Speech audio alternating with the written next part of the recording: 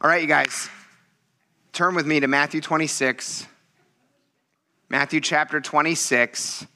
We're going to be finishing out the chapter today. You guys, we've been digging through and looking at kind of the last week of Jesus now for about a month and a half. We're going to keep just digging through. We're getting near to the end, you guys, for sure. Last week, we started a message series that I called The Battle. So last week was The Battle Part 1, and we looked at Jesus in the Garden of Gethsemane. You guys remember that? We looked at this. Jesus spending time battling his own will in favor of the Father's will, right? Him being there and saying like, man, Jesus, God, like if there's any other way that we can do this, I would love it. That would be a better way for me, but not my will, yours be done, right? And so that was where the battle happened. And we looked last week at that.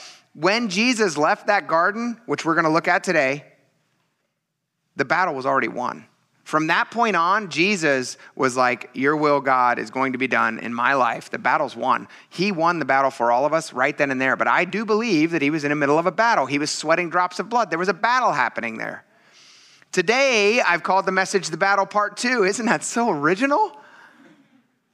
What's the battle we're going to look at today? Well, I'll tell you what it is. Last week, we looked at Jesus in the Garden of Gethsemane, and we talked about the fact that Gethsemane itself, that word means crushing, and he crushed his own will in favor of the Father's will right then and there. Today, you guys, we're going to be looking at the battle that takes place in the heart of the disciples, and there's a lot to see here. Pretty much what we're going to be observing, as we tend to observe as we go through, is Peter, Peter being Peter. Peter is a great representation of the entirety of humanity, number one, but also number two, specifically, I think a lot of times Peter was probably the oldest. That's what most scholars believe. And Peter kind of he's a representative of the disciples as a whole. Does that make sense? But his life is just such a great representation of humanity. And so today, that's who we're going to be looking at a lot, is kind of the battle that he was in. And I need us to give a little bit of remembrance or context. What have we already seen from Peter? Already. Just in the last week, we looked at it. Peter was saying, man, like Jesus, everybody might leave you, but not this guy. I'm your ride or die. Like I am not leaving your side. Everybody else might, but I'm not. And then Jesus did what? He's like, Peter, before the rooster crows, dude, you're going to deny me 3 times. And what did he say to that? What should he have said? Oh, Jesus, well, you're the Son of God, and you're perfect, and so yes, okay, that stinks, and I wish that wouldn't be true, but I believe it. No, that's not what he did. He was like, no, you're wrong. You're wrong, Jesus. I'm with you. Even if it means my death, I'm with you. That's where we left Peter last week. So,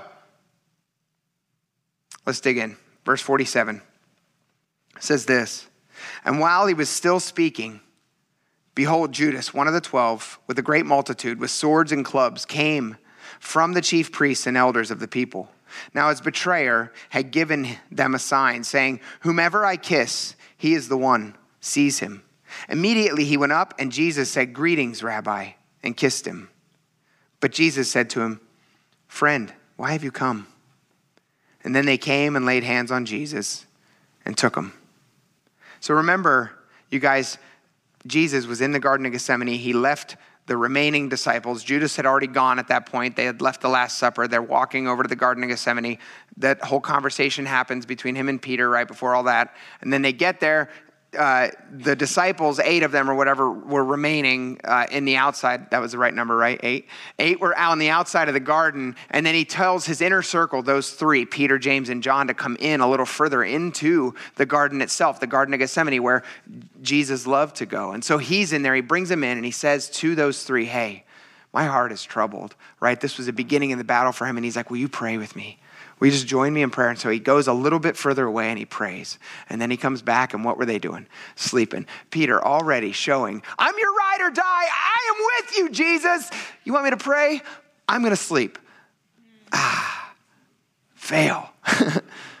So he wakes him up. He's like, can you just pray with me? And by the way, you're going to be tempted. Like, so can you just pray for yourselves, you guys? Like, pray for your temptation that's on the way for you guys, and like, get your head on right and like, get it right. And so he goes away and he prays a second time, and then he comes back and he has mercy on him. And he's like, oh, the spirit is willing, but the flesh is weak. And so he just goes away. He doesn't even really bother again. And he just goes away and prays a third time. And then he comes back, and remember what he said to him? He's like, hey guys, wake up. The betrayer's at hand. And so he knew what was going on. He knew what all this was happening here. And so he woke the disciples up, and here they are. And then it says, while he was still speaking, while he was still saying like, hey, get up, the betrayer's here. The betrayer's on the way. While that was happening, Judas shows up and kisses him on the cheek. You guys, I don't know how many of you have spent time in the Middle East. Being in the military, we got to spend a lot of time in the Middle East. And the thing is that it's still culturally over there very common to see men kissing other men on the cheek. It's just a very common thing, much like you see, I think in Europe, women will do that with one another. But in Middle East, it's not a big deal for men to hold hands and to walk down the street together, just to be friends, like that's just what they do. And they kiss each other on the cheek. And I told the story in first service. When I left Turkey, I was there for 4 months, and there was this guy that we had named Veli, and he talked really low. He talked like this all the time. And we called him Veli Belly because he was a huge man. And so we were like, oh, Veli Belly. And he was like, oh, Smiley, I love you, my brother. And he gave me a kiss. And he would always call me his Christian brother because he was Muslim, right? But he gave me a kiss, which meant a lot, right? It meant that he cared for me. And he'd never done that before. That was like the only time is when I left, right? And of course, I told him he was a freak and made fun of him for it. No, I didn't. I'm teasing. But you guys, it's an intimate thing. It's an intimate thing. It's not done to everybody. It's done to people in this culture. It's done to the people that you care about, that you're concerned for, that you love. And so here's Judas coming literally to betray his rabbi, to betray his teacher. Do you guys get what a backstabbing, dirty, rotten thing this is? I need us to get our head around that.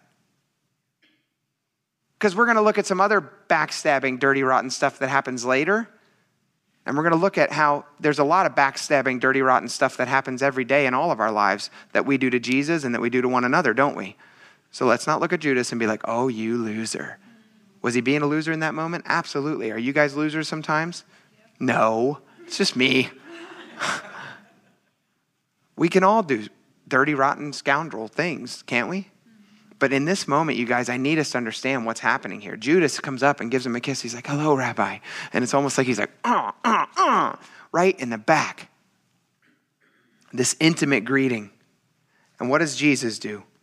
We looked last week at the fact that Jesus continued over and over and over and over again to try to give Judas opportunity, I believe, to kind of repent, to look at what he was doing and own it, didn't he? Because if you look at the Last Supper, it sounds like Jesus was being really coy when they're like, is it me, Jesus? And he was like, it's the person I dipped bread in with. And he's like, we've all been dipping bread with you, right? And so he's like, kind of sounds like he's being coy. I think the reason it sounds like he was being coy, instead of doing what he could have done, which was this, it's that guy right there. That's who it is. That's who's doing it. He could have done that, and then they would have taken him out and beat him up or done whatever they were going to do, stone him and took care of it. Would he still have been betrayed? Absolutely. Why? Because prophecy said that's how it was going to go down. Could Judas have actually asked for forgiveness? Well, we know historically he didn't. But it is one of those conundrums. It's one of those questions. Was he damned? I don't believe he was.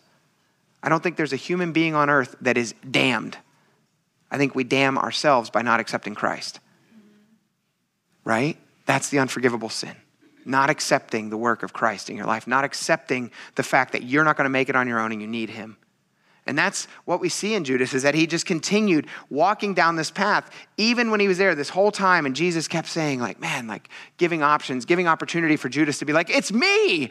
I'm the idiot. I'm the one that's doing this thing. I don't know why I'm doing it. I shouldn't do it. I don't know. Jesus, I have this idea that you're going to take your kingdom and I'm trying to push you and make you do what I want you to do instead of me doing what you want me to do, which we all do sometimes. And that's where Judas was, and Jesus gave him opportunity after opportunity after opportunity. And so knowing that, do you guys see how Jesus still here gives Judas one final opportunity? Do you guys see it? Jesus had already told all the disciples, hey, my betrayer is at hand. He knew. So do you think he had to ask, friend, why have you come? No, he knew why. And if he didn't know why, if he was really that clueless, I think all of the armed guards behind Judas might have gave him a clue.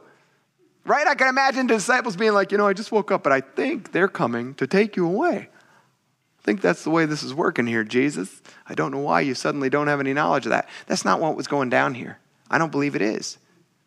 You guys, this word friend here, it has such meaning. We throw words like friend around or brother, especially in the church. Oh, brother. You know what I mean?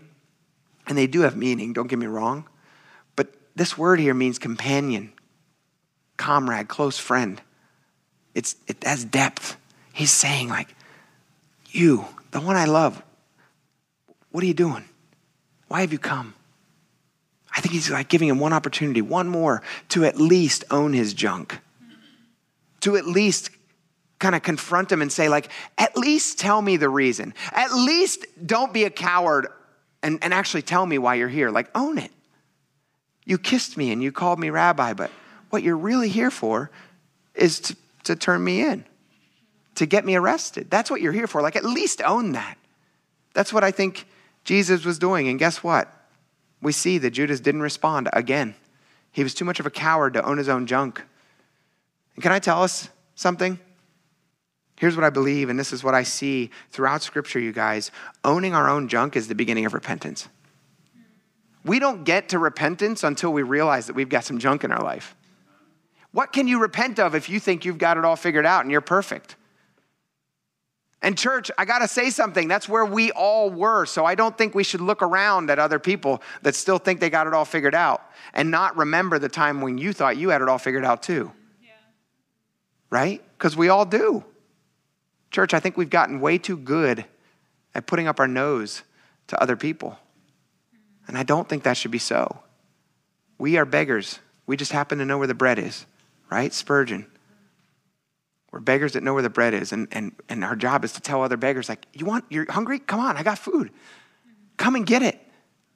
There's more. There's always more. God's grace is sufficient for everything. And you guys, that's the heart we should come to. But look at Judas. The beginning of repentance is at least if Judas would have been like, I'm pushing you in my direction or said something. But he was too big of a coward. He just kissed his cheek and walked away. Just stepped back and let them do their thing. You guys notice that Judas brought this whole crew of people from him. We're told in Matthew that he had just come from the chief priests and the elders of the people, and we're going to find out later where they were actually at, that he had come from. But the reality is, you guys, we're told in John 18:3 that in this gaggle of people, in this big amount of people, was some Roman soldiers. And also in Luke 22:52, we're told that there were temple guard that were in this mix. And this is a clear sign, you guys, of just how much Jesus was hated. Did you guys ever hear the phrase, the enemy of my enemy is my friend? The enemy of my enemy is my friend. What other time in anywhere in Scripture, or even in history, do you see the temple guard, grabbing up some Roman soldiers and saying, hey, let's team up and let's go do something together? You don't see it anywhere else. This guy was such an enemy to the leaders, was such an enemy to what they perceived as the way religion was supposed to be. This guy, Jesus, the Son of God, the one that actually came to set things right and to literally fulfill the entirety of the law, that guy was so just on their radar. So they hated him so much that they teamed up with the most hated enemy, the Roman soldiers, together to be on the same team and to deal with it together. You guys, do we see that in the world today? We do, don't we? Groups of people that normally hate each other's guts and won't give each other the time of day will come together to speak ill of the church, to speak ill of Christianity, to speak ill of Christ, right? Because the sad part is in some ways, whenever people all the time are like, well, the church is this. And I'm like, yeah, that's kind of true. I wish it wasn't, but it is true sometimes, right? Like they'll say things that you're like, yeah, that might be true, but that's not Jesus. Jesus isn't that, right? We're screwed up humans, just like you. But Jesus isn't. But the thing is, you guys, the reality is that here we are, and we're seeing it play out right now. I said in first service, and I'll say again in this service, you guys, there's a thing I came across with this whole Roe v. Wade thing and, all that stuff, man. I don't know what you guys are seeing, but like on social media, I had to get off social media because I was just like, oh my gosh, I was guilty, man. I'm repenting here. I was guilty. Man, my fingers were flying. I had all sorts of replies. And they were meant in love. Things like, man, I'm so thankful that babies will be saved. So thankful for the lives that are going to be saved from this. I'm so thankful that it's back in the state's hands so that, like, Lord willing, God can move on each person's heart and the vote can be cast, right? Like, I'm thankful for that. I am. I'm not going to take away from that. But the thing is that on social media, me saying stuff like that, what value did that add? None. It just caused fights. It just caused fights. I have people in my family that are polar opposite of how I stand. And it just caused all these fights. And you guys, here today, you know, just recently I saw a thing that said that, like, because of the Roe v. Wade thing, that there was all these groups that were coming together that didn't agree with each other any other time, and they were attacking the church. They wanted to, like, blow up the church. They wanted to, like, you know, blow things up and ruin the church and everything. And I'm like, the Supreme Court, you guys, is not the church. Yeah. The Supreme Court's a bunch of men that are registered. Are there Christians on that? I'm sure there are. But the reality is that it's interesting to me that, like, here the Supreme Court makes a ruling and immediately it's the church's fault. It's intriguing, isn't it? It's intriguing. But the thing is, you guys, and we're going to read here in just a little bit how Jesus tells us to handle that.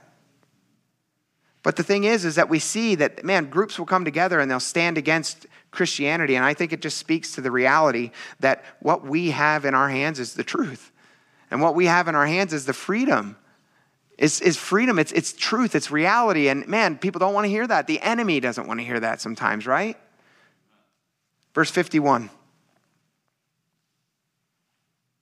says, and suddenly one of those who were with Jesus stretched out his hand and drew his sword, struck the servant of the high priest and cut off his ear. But Jesus said to him, put your sword in its place. For all who take the sword will perish by the sword. Or do you think that I cannot now pray to my Father, and he will provide me with more than 12 legions of angels? How then could the scripture be fulfilled that it must happen thus? We're told in John 18:10, you guys, that it was Peter that drew the sword. Peter, who had just woken up. It's almost like he woke up and he's like, what? And he just, like, swung his sword, right? Pulled out his sword and swung it. And he was so tired and just so delirious that he didn't even hit the guy in the head. He hit him in the ear and cut off the guy's ear. And we're told in John that it was Peter, but we're also told in John that this guy's name was Malchus. So we know this guard's name, Malchus. It was a guard of the high priest. So this commotion that was happening in it, Peter's first thought is, instead of praying like God had told him to in temptation, instead of recognizing all these things, he's like, now's my chance. I'm going to show Jesus that I've got this. Right? And then he's like, dang it, I didn't even hit him in the head. Didn't even hit him in the right spot, right? Like, he's like, wow, Peter, batting 1,000. So Peter gets rebuked by Jesus right away, right? It says, put your sword in its place. For all who take the sword will perish by the sword. And then he reminds Peter of something. And I need us to hear this today, church. This is the truth. Jesus doesn't need our help. He doesn't need our help. He desires that we would be used by him. He wants us to be a part of what's happening, but he doesn't need our help. There's a guy named Propaganda. He's like a spoken word artist guy, and he has this spoken word poem that he does, and I love it because he says that too often the church tries to stand in front of the cage and, like, keep people away and protect Jesus, and he's like, what we need to do is open the door and get out of the way and let the lion out. God's got this, you guys. He doesn't need our help. And Jesus makes it clear to Peter, he's like, do you not know that if I want to deal with this right now, I could have 12 legions of angels, and I want to stop before I tell you what that number is. And think about this. In the Old Testament, do you guys remember that one time when God was, like, saying to this guy named Gideon, dude, you got too many people. Hey, man, still too many people. And then he used 300 people to take out a whole army, right? Do you guys remember that one time that they were all being starved out, and then those 2 lepers, they're like, man, we're really hungry. We don't care if we get captured. We're just going to go eat. And they showed up, and guess what happened? The whole army was decimated and wiped out by what? One angel. One angel. Do you guys remember the time with Elijah when his little, underling was over there, and he was like, oh, I'm scared. I'm so scared. And then Elijah was like, oh, God, just help him to see what's going on, really. Because they had the whole army in front of him, and then there was, like, all these angels behind him, and he was like, okay, we're good. 12 legions, you guys, 72,000 angels. 72,000 angels. Jesus was making a very clear point. I have got this. This is not something that's happening to me. This is something that I'm allowing to happen. We need to hear that, you guys. I think we need to hear that, church, more and more and more, because I don't personally think, unless God intervenes and brings another massive revival to this nation, I think it's just going to get a little worse and worse and worse. Isn't that so exciting? God can do anything, and I'm praying that God brings revival to this land again. I'm praying for that, and that starts here with us. But the truth is, you guys, is that when I read the book of Revelation, I don't know how we get there unless things get worse. You know? And again, let's not be so myopic. We're not in Ukraine right now. We're not in countries where women are being taken away and raped and murdered and thrown away like dirt. We're not being in a place in Africa where the kids are being taken away and used as targets so that the army can train. There's places in this world that we can't even fathom, and Christians are walking there. But I need us to understand something, you guys. If we live by the sword, then we perish by the sword. God has got this, and I need that to sink in, because here's the real truth. Peter missed the point entirely. He was using the wrong sword, you guys, on the wrong enemy. And I think we do that a lot in the world today. We use our tongue as a sword to cut people up with our words. We use the interwebs to cut people up and their opinions on the social media. And don't act like I'm the only one up here that finds the perfect meme and thinks, oh yeah. I can put that on there and everyone will think whatever they think. But I'll know what it means. Am I the only one that thinks that way? Come on, y'all. You guys, God's word makes a couple things clear. Do you know who our enemy is? Ephesians 6:12. For we do not wrestle against flesh and blood, but against principalities, against powers, against the rulers of the darkness of this age, against spiritual hosts of wickedness in the heavenly places. You guys, our enemy is not humanity. But for God's grace, there go I. It's God's grace that brought us to a place where we are now, right? We don't fight against other humans. And I'm just as guilty of it, man. When someone just disagrees with me vehemently, or they just live a lifestyle. Listen, I have a cousin that's married to another man, and I look at his life and I'm like, oh Lord, get a hold of his heart. And it's hard sometimes because I love my cousin dearly, but I look at him and I'm like, how do you not see that this is wrong? And I can get angry. But the truth is I shouldn't be angry at him. Because I'm just as messed up as him. And my sin might not look the same, but it's just as sinful. And so why don't I practice this? I'm talking to myself. You guys, you know this. I've never been up here yet where I've actually been like, this isn't me. This is just you guys. Ever. And I don't think it ever will be, because I'm just as human. The truth is, we fight against principalities and powers, not against flesh and blood, you guys. We need to understand who our enemy is. Peter didn't get it. He struck out against this man that was just doing his job. What's our weapon? Hebrews 4:12. For the word of God is living and powerful and sharper than any two-edged sword, piercing even to the division of soul and spirit, and of joints and marrow, and is a discerner of the thoughts and intents of the heart. And I need to make something clear, you guys. This word is sharper than any two-edged sword. Can I tell you something, though? If you hold it like this and you hammer people over the head, that's not sharp, that's blunt. That's not the point. Let God's word penetrate in the way the Holy Spirit wants it to penetrate, right? Proverbs talks about a fit word and a fit time. What does that all look like? I have no idea. You've got to seek the Lord for when the Lord wants you to speak a word into someone's life. And I promise you that if it is of the Holy Spirit, God will use that in a mighty and amazing way, and you will see something cut through. If you sit here and hammer people through over and over and over, I don't know, man. Could God use it? Sure. Right? God used a donkey. He can. Do I think that's the ideal? No. I don't think that's the ideal. I think the ideal is that we seek the Holy Spirit and we ask God, man, Lord, use me. And Lord, shut my mouth when it's supposed to be shut. And Lord, help me to not find the perfect meme and put it onto social media just to cut a whole group down with what I think. Even when there's moments, because the reality is that, yes, there are moments that biblically I'm like, this meme lines up with the Bible. And yes, what I think about this, I believe wholeheartedly lines up with Scripture. That still doesn't change the fact that the intent of my heart is not pure if I'm trying to cut other people down with it. God's word will do what God's word needs to do in the right time and in the right moment. We just need to trust him and let the lion out. Don't be like Peter. You're going to miss anyway. You're going to cut somebody's ear off. And then guess what? We're told in Luke that Jesus had to lean down, pick the ear up, and heal it. You've done damage that he had to fix instead of actually doing what you were intending to do, which was fix this problem. Come on, man. Yeah, I better hear some amens. Don't shout me down because I'm preaching so good. Verse 55.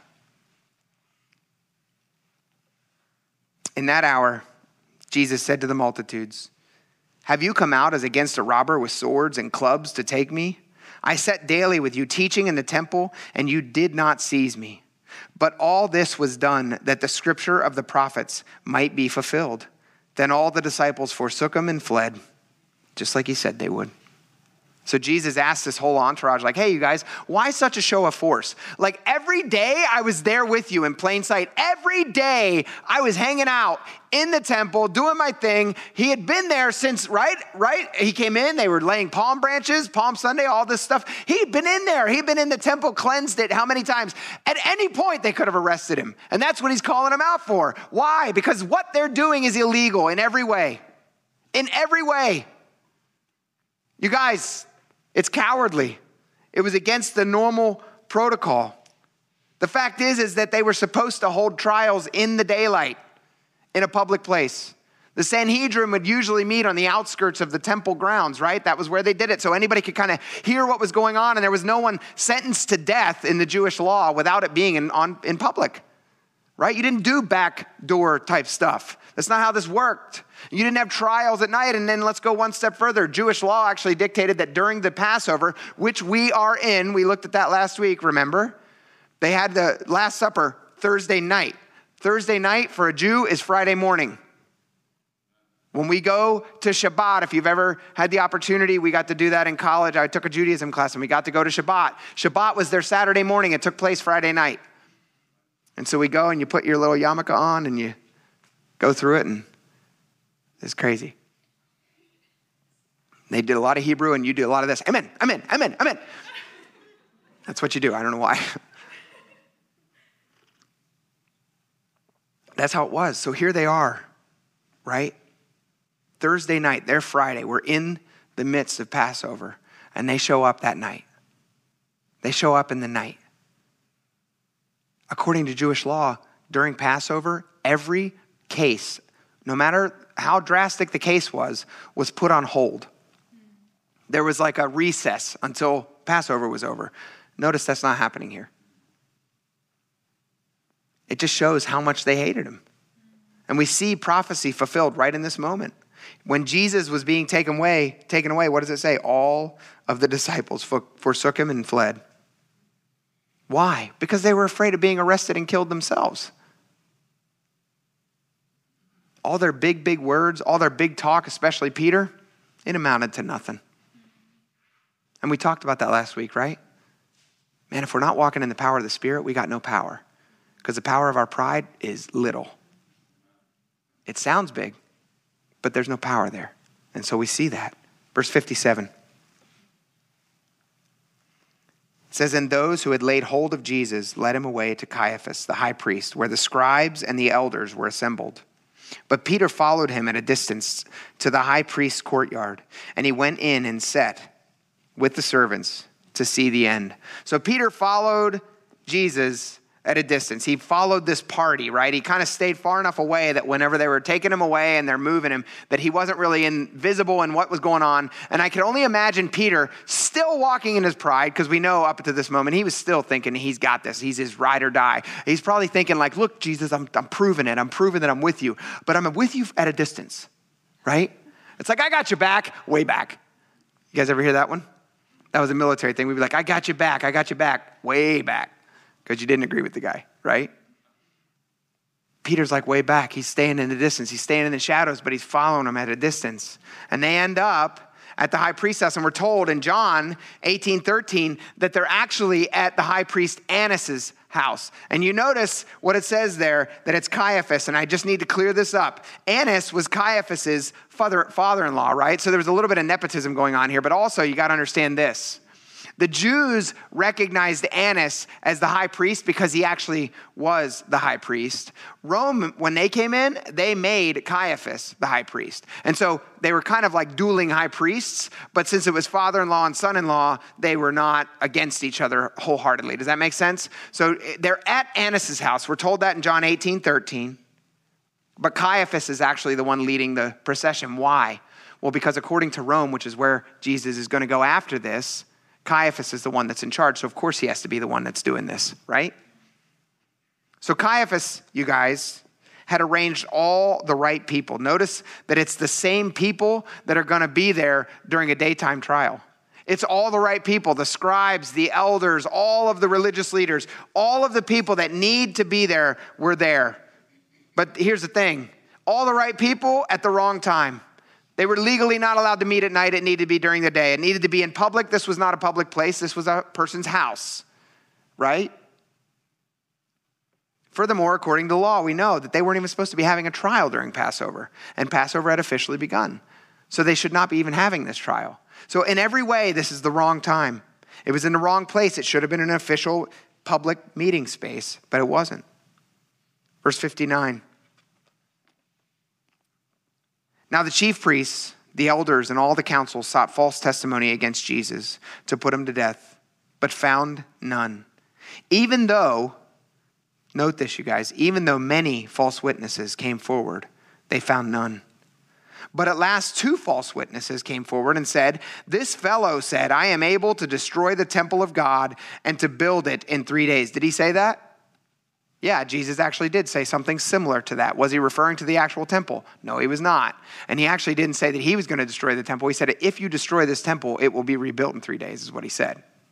So that it was just like the enemy loves to do, mix in just a little bit of truth to make it sound like, no, I think he did say that. He sort of did, but he didn't. But they find 2 people that came forward and were able to corroborate or to come together and agree that this is what he said, which is what they needed. They needed 2 witnesses for anything to be proven. And then it says, and then the high priest arose and said to him, do you answer nothing? What is it these men testify against you? But Jesus kept silent. And the high priest answered and said to him, I put you under oath by the living God. Tell us if you are the Christ, the Son of God. And Jesus is not a liar. He said to him, it is as you said. Nevertheless, hear this part, you guys. I say to you, hereafter, you will see the Son of Man sitting at the right hand of the power and coming on the clouds of heaven. That should have terrified them. What was Jesus saying? I might be in shackles now, but boy, next time you see me, I ain't going to be. I don't think he said it with vengeance in his heart. I think he said it with compassion. I think he was trying to make a point to them like, quit playing. Quit playing with me. Like you think you're in power. I'm here because I'm choosing to be. You're not going to like it if you keep going down this path the next time you see me. It says, then the high priest tore his clothes, saying, he has spoken blasphemy. What further need do we have of witnesses? Look now, you have heard his blasphemy. What do you think? And they answered and said, he is deserving of death. Then they spat in his face and beat him. And others struck him with the palms of their hands, saying, prophesy to us, Christ. Who is the one who struck you? Guys, there are so many things that are wrong about this. Everything that we've already talked about. And then also this, you guys, did you know that Jewish law said that if someone came and bore false witness, what the punishment was? They were supposed to be taken out and stoned right then and there. How many false witnesses? It says there were many false witnesses. We don't read of any of them getting in trouble. Not even trouble. Why? Because there were many there that night. 2 of them, we finally got to agree. None of them were punished. Why? Because none of the leaders that were there wanted anything to do with the truth. They wanted what they wanted. They wanted their desired outcome to come true. Does that sound familiar, you guys? I think it's pretty painfully obvious that that's happening a lot in our government. It's happening a lot in our judicial system. And listen, this isn't something that's only been happening in the last 2-3 years. I'm not picking a side. I'm saying humanity's dirty. And our government is proving it over and over and over again, and has been for a long time.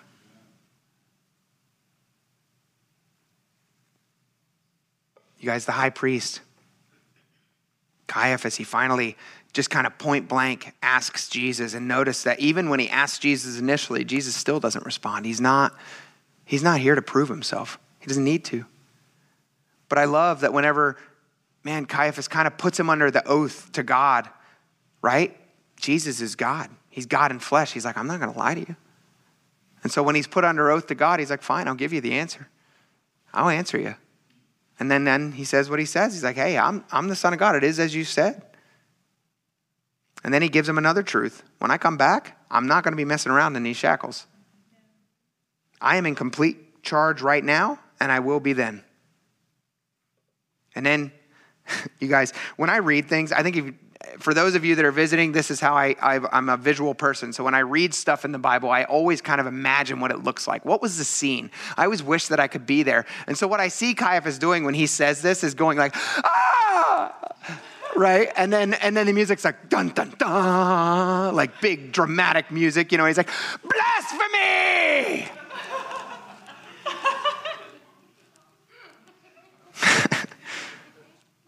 And the reality is that if this was true, if anyone else had said what he said, it would have been true.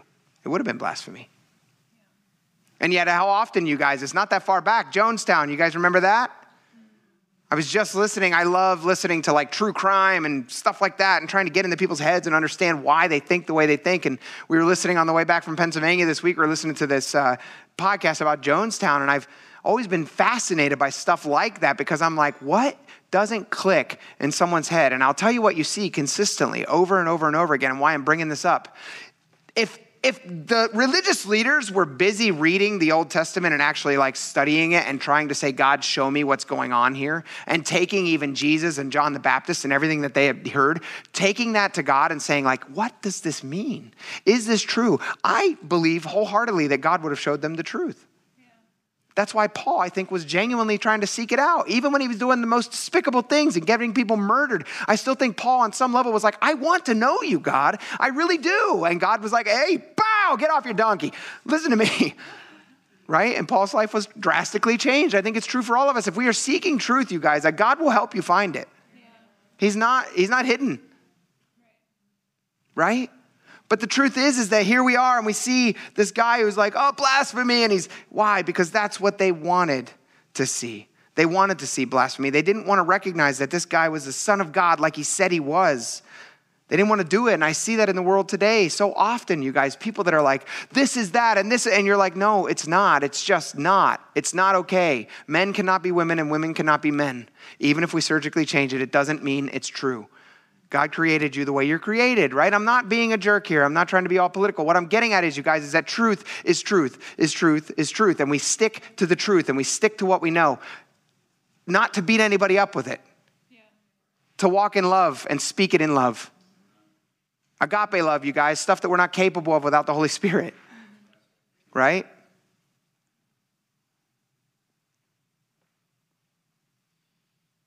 After all that happened, they beat him. They spat in his face. They treated him less than human. And again, I can't help it, you guys. As I study for this message, society today just kept coming into focus for me over and over and over again, because the fact is that if you're a person that's hated in society now, you're less than human. And church, we're guilty of that sometimes. We take whole people groups that we don't agree with, their lifestyle or whatever it is, and we look at them, and I think sometimes the way we treat them is less than human. We don't love them well. We point out all their sin and how despicable and horrible they are without looking at the fact that they're a human being. You guys, the fact is we got to go back to who our enemy is. It's not humanity. It's not humanity. We got to love people well, just like we see here. Listen, he was getting hit. He was getting struck. Do we see him doing anything? No, he just took it. It's easier to retaliate as a human, isn't it, than to actually take God's word seriously about turning the other cheek. And I've even said that to people. I'm like, man, you need to turn the other cheek with your spouse. You know, they're growing. They're young in the Lord and they're growing, and you need to give them a little grace, a little space, you know, and they'll be like, well, I only got 2 cheeks. No, you got more. Because when you turned it, guess what? You can turn it again and again and again. You can keep turning your cheeks. I need us to hear something. I'm not talking about stuff that's abusive. I'm not talking about any of that. I'm just talking about regular old stuff. Is someone's lifestyle going to hurt you so poorly or so badly that you're going to die from it? No. Right? I've been to churches where if someone dropped an F-bomb in the church, everybody would die. They would just have a heart attack and die. Have you guys been to churches like that? Is a word really going to kill you? Well, maybe, I guess if you're 85, you're like, ah! You just eat it. That's sad. You get to go home and be with the Lord. But the thing is that you guys, like, what are we so offended by? And I mean that sincerely. Is their lifestyle offensive? Yeah, because it goes against God's word. But is it offensive to you personally? No, it shouldn't be. It is to me sometimes, and I don't want it to be so. I want to be able to look at them with the same eyes that Christ looks at them and says, I love you. Your sin is despicable, just like mine. Just like mine. The way I feel about this situation right now is sinful in my own heart, and I need God to help me scrub that clean in me. Like, I want to see you in love, and I want to speak truth in love to you, you know? But that never gets to happen a lot of times because we're too busy throwing memes up on Facebook or on social media that make it well known where we feel and how we feel about something, right? And so then the conversation never even gets to happen because nobody has any trust.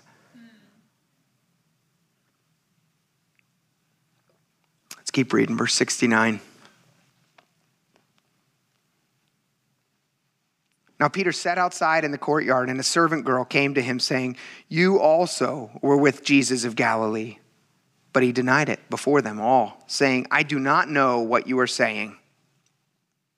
And when they had gone out the gateway, another girl, these are little girls, you guys, saw him and said to those who were there, this fellow was with Jesus of Nazareth. Because just like a little kid, they're like, I know you.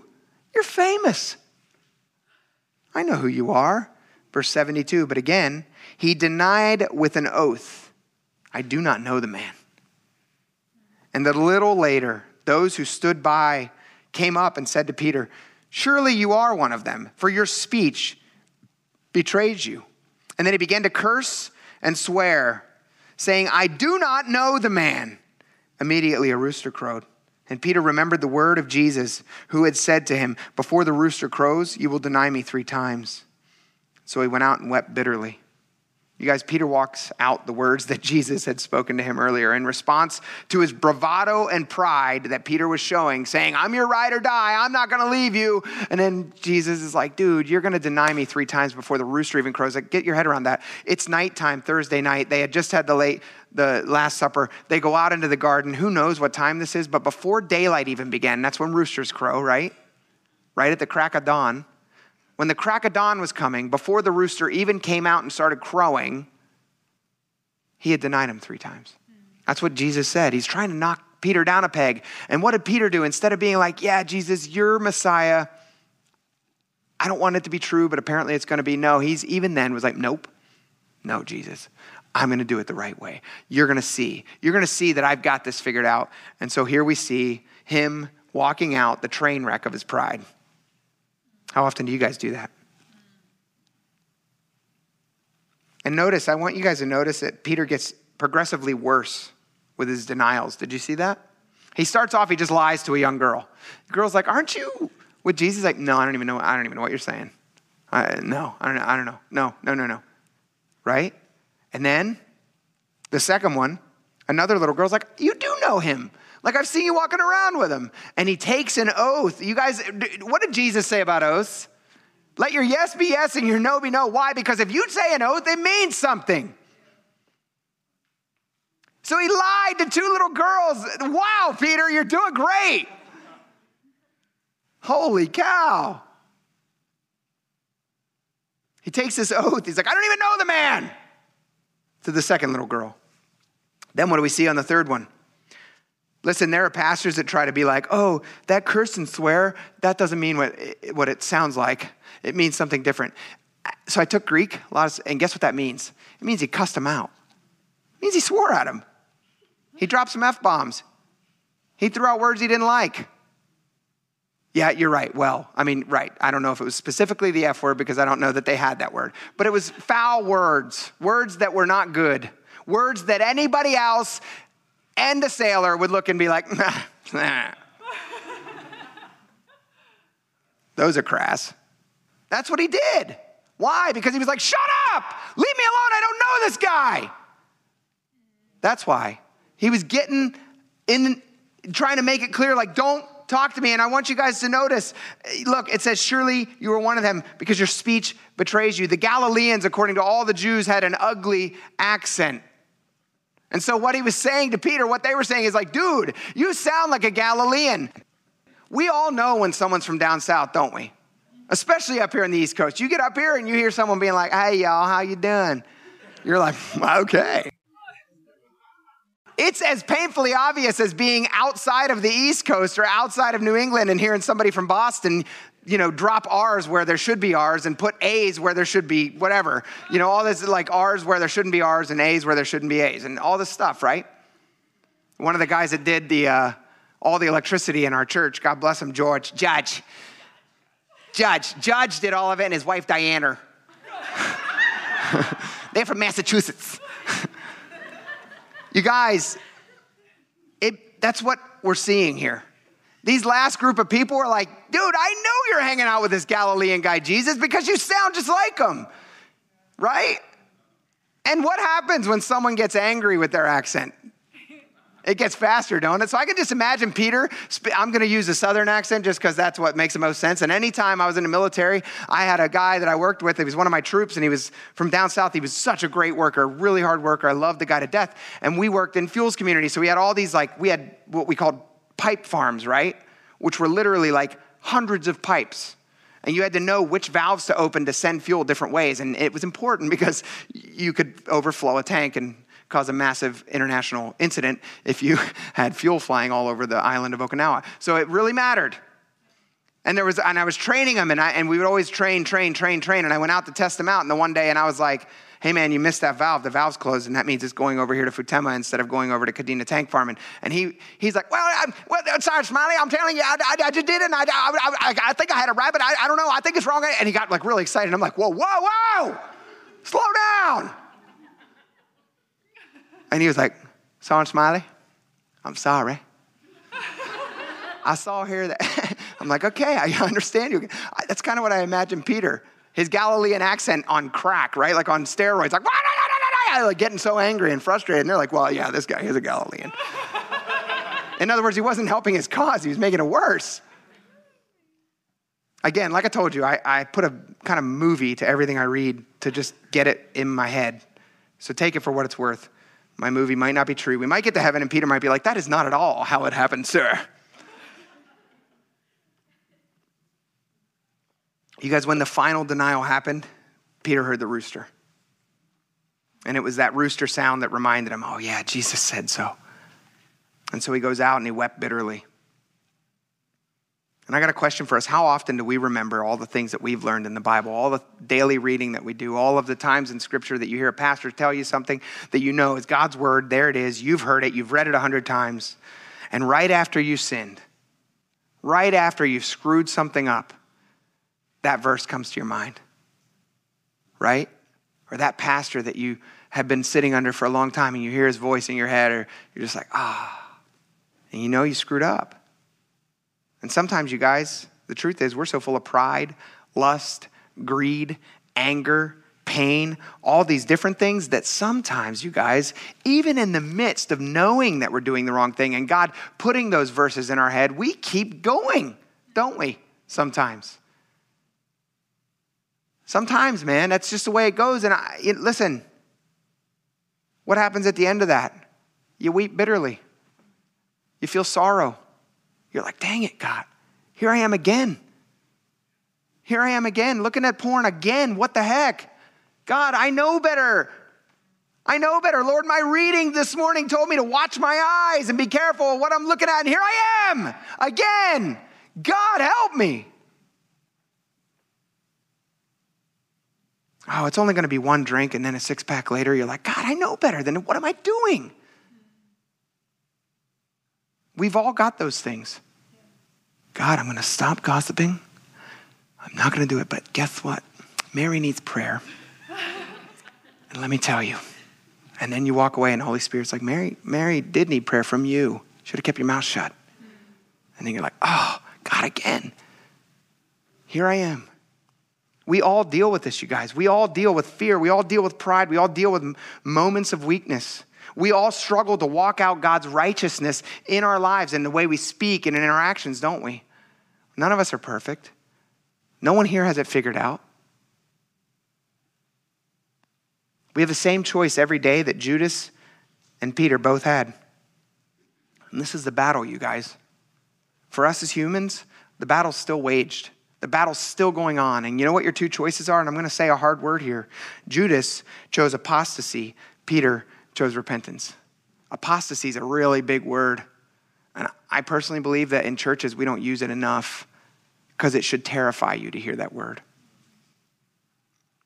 What's apostasy? Completely giving up on the truth. Completely giving up on the truth. Never coming to a place of repentance. That's what we see in Judas.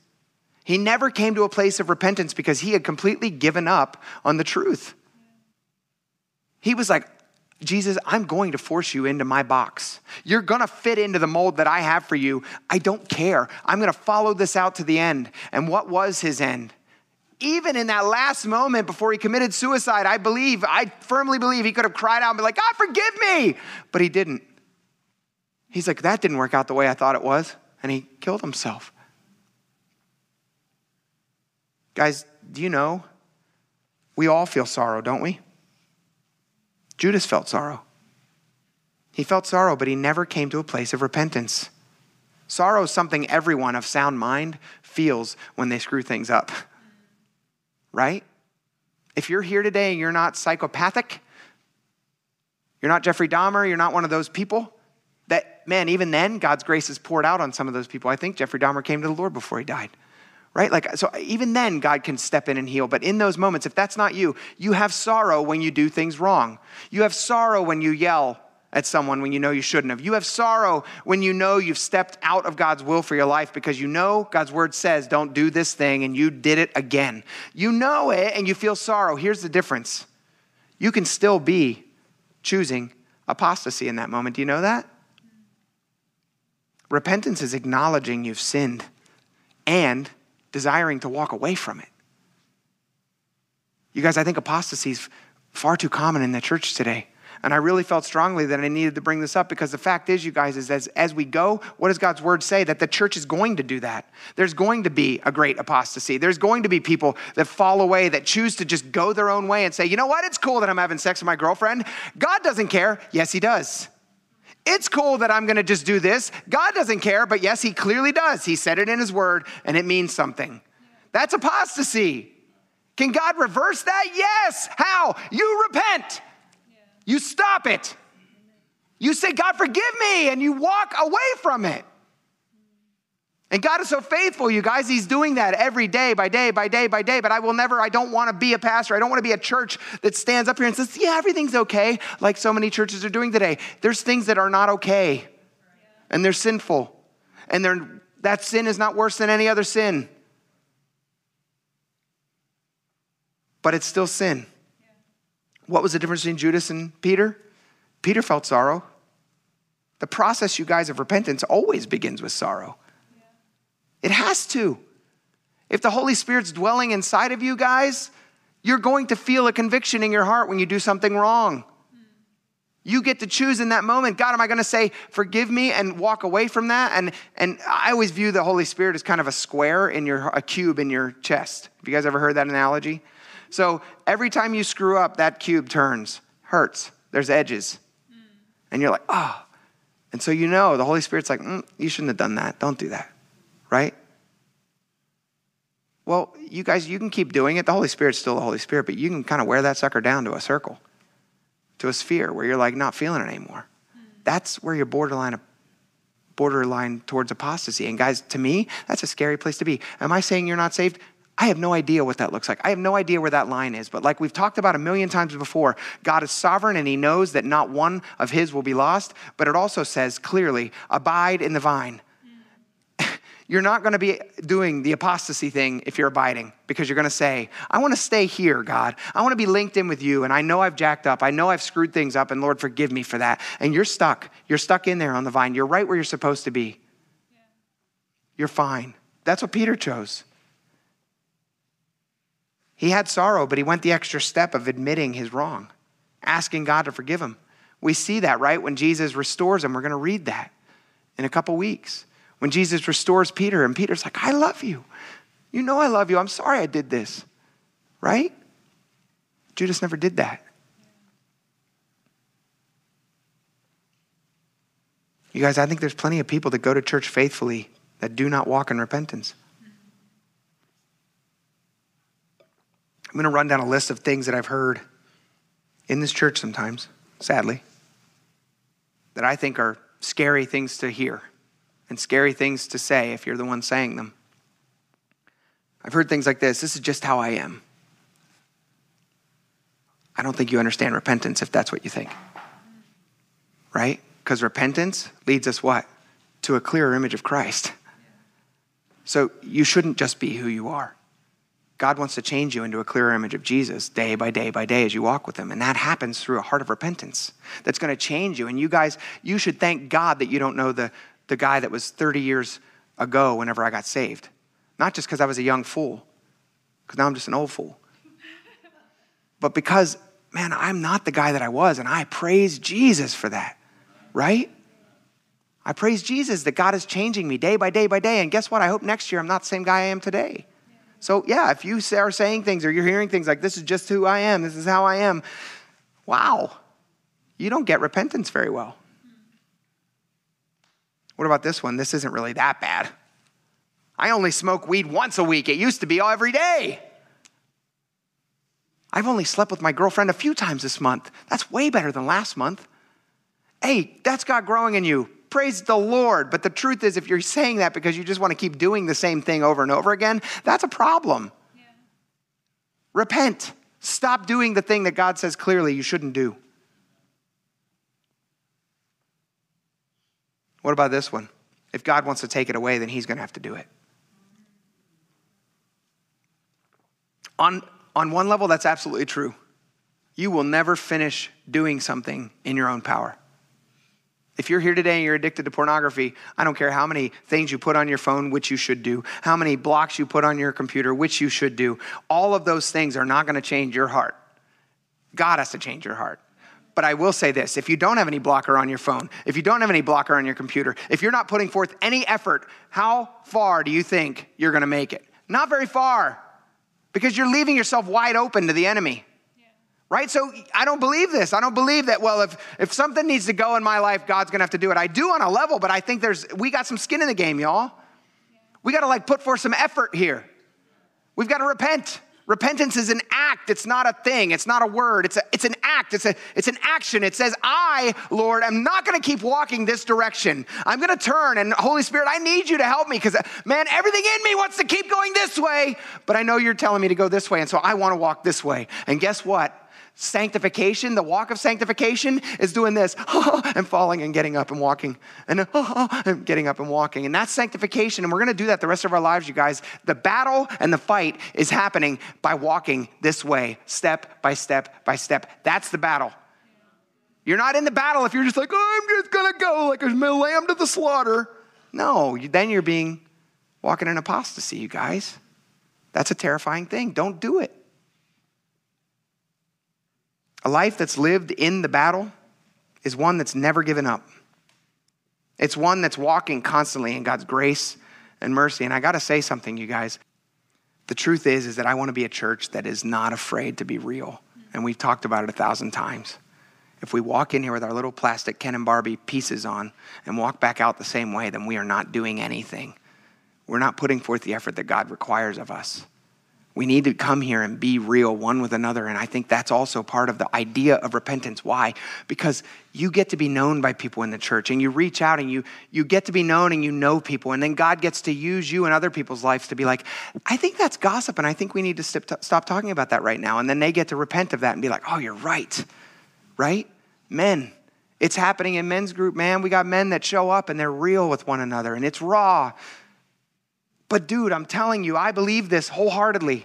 A life that's in the battle, that's fighting the battle, it doesn't look clean and it's not pretty. And anybody that's been in any amount of war at all realizes that it's gory and bloody and disgusting. That's battle. If you're walking in all plastic and clean, you're not in the battle. A life that's lived like that is a life of power. Why? Because the Holy Spirit's moving in your heart. It's a life of purpose. Why? Because you're aiming towards Christ and Christ is using your life to bring others to him. It's a life, you guys, that's winning the battle even in the midst of all of your screw-ups. Amen? Let's pray. Thanks so much for listening to this message from Great Bay Calvary Church in Dover, New Hampshire. We're so glad you found us. If you want to learn more about our services or need prayer for something going on in your life, come connect with us at greatbaycalvary.com.